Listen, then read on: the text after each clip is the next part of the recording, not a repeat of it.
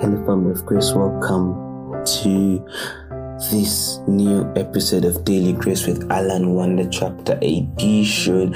And today's Wonder Chapter comes from Numbers chapter 21. And let's start off with a word of prayer. Almighty Lord, we want to thank you for this wonderful day. I want to thank you for the gift of life. I want to thank you for the gift of provision. I want to thank you for the gift of love that you have been unto us. I want to thank you for all the times that you have been there for us, where we have gone wrong in our thoughts, in our actions, in our words, in what we have done and what we have failed to do. We humbly ask that you may forgive us.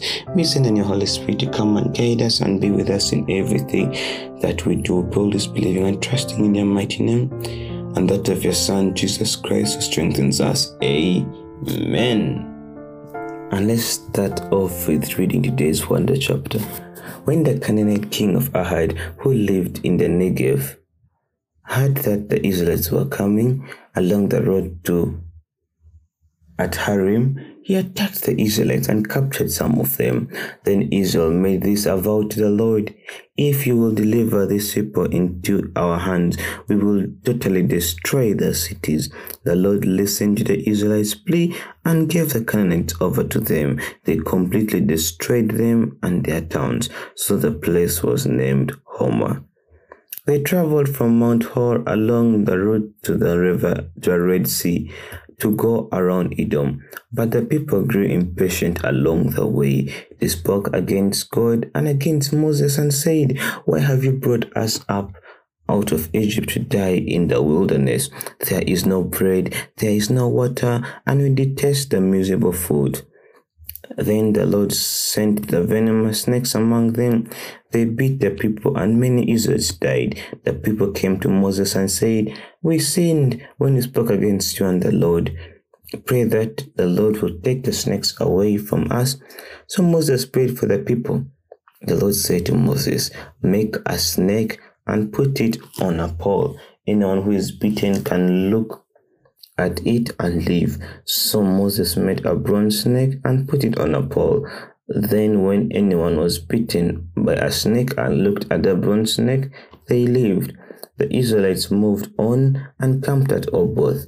Then there they set out from Oboth and camped in Le Abarim, in the wilderness that faces Moab, towards the sunrise.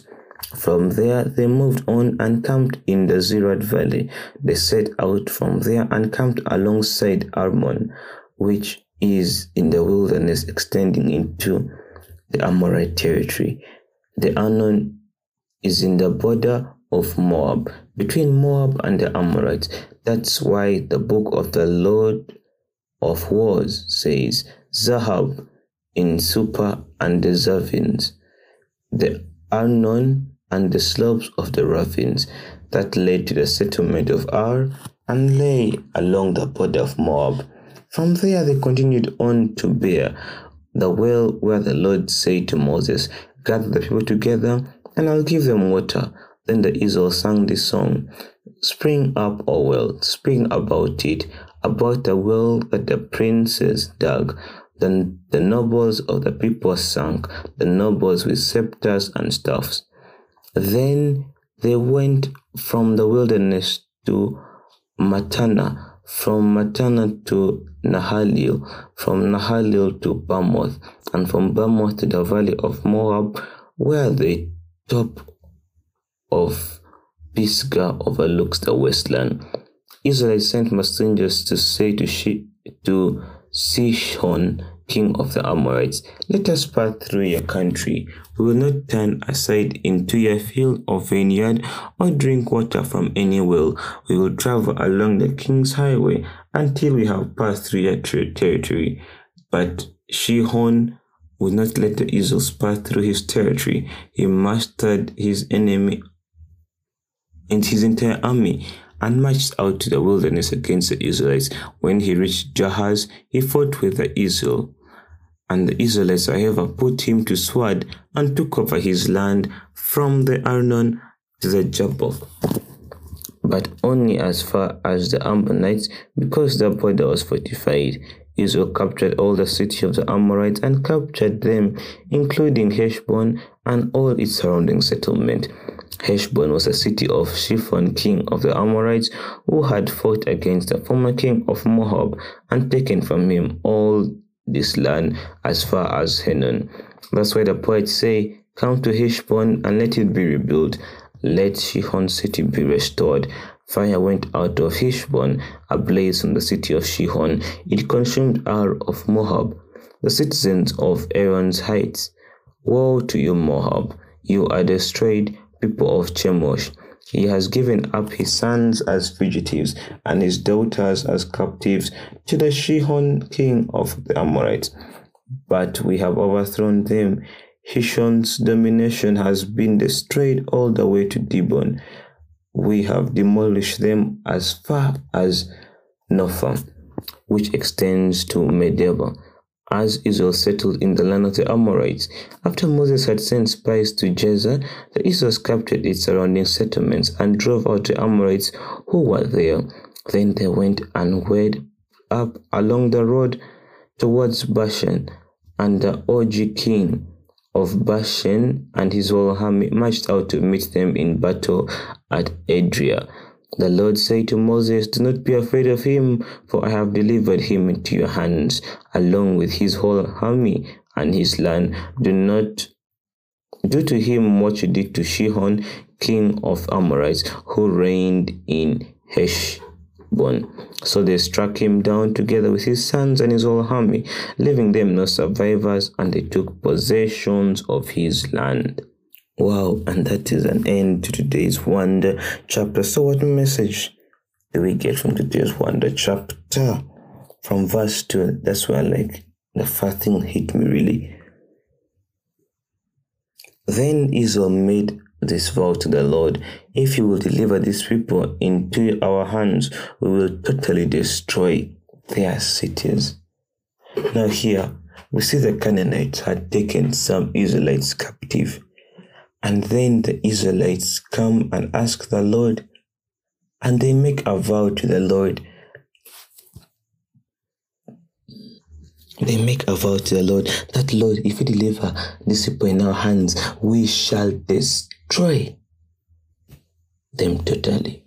And this just reminded me of the promises that we make the Lord, of the things that we tell the Lord, especially when we want Him.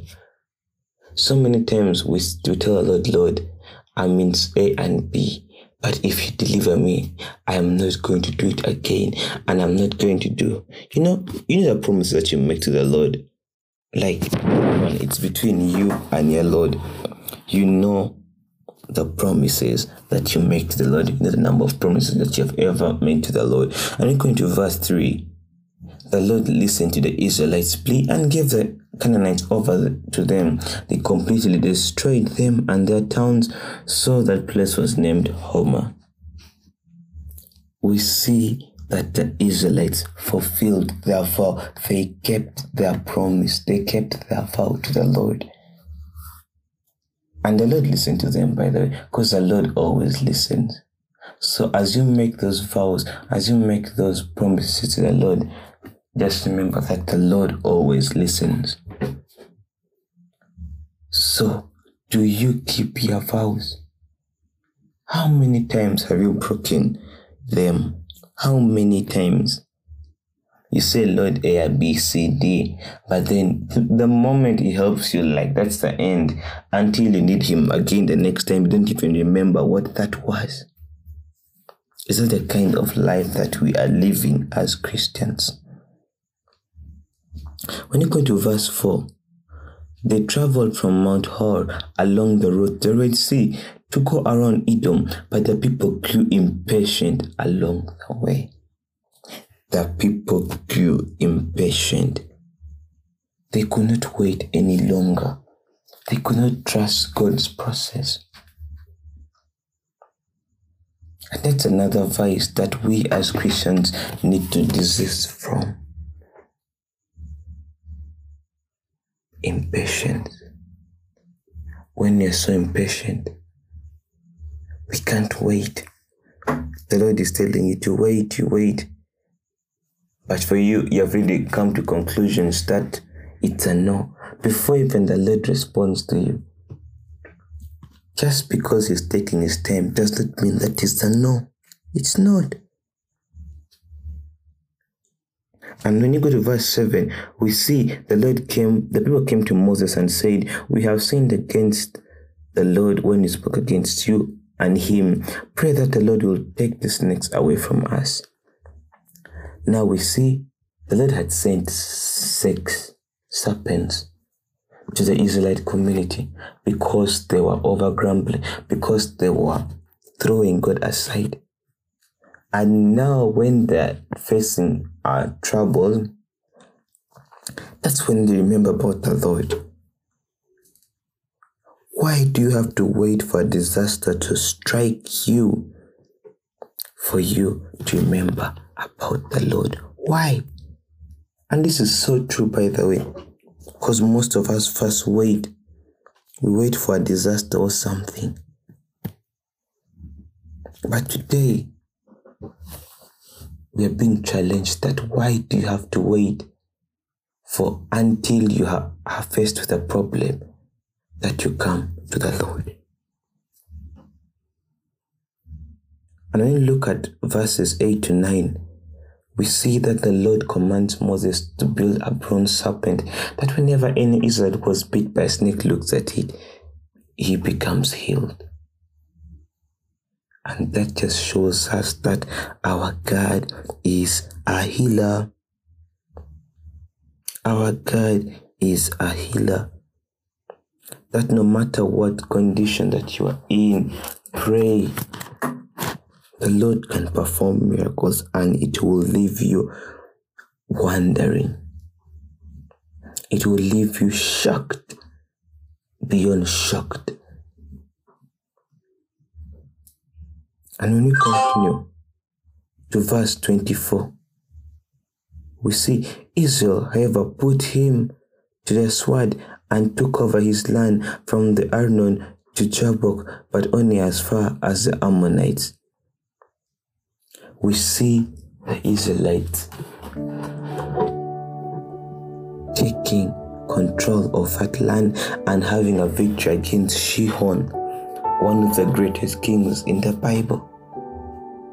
Why? Because they were on the Lord's team.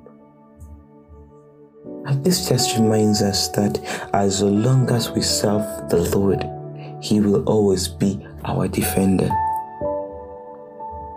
He will always be there for us. And He continuously tells us, verse 34, the Lord said to Moses, "Do not be afraid for him, for I have delivered him into your hands, along with his whole army and his land. Do not do to him what you did to Sihon, king of the Ammonites, who reigned in Heshbon." Do not be afraid. Like, that's the message. Do not fear. The Lord is there for you. Do not. Take off some time. Read Numbers 21. What message do you get? Write to us, dailygracewithalan@yahoo.com, or send us a direct message on Instagram at dailygracewithalan or Twitter dailygracewithalan. We would love to hear from you. Remember, the Lord can use one word to send 1,000 messages.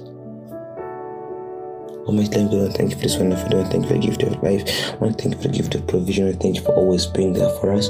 May you send in your Holy Spirit to come and guide us, to come and be with us in whatever that we do. Father, I want to thank you for today's beautiful wonder chapter.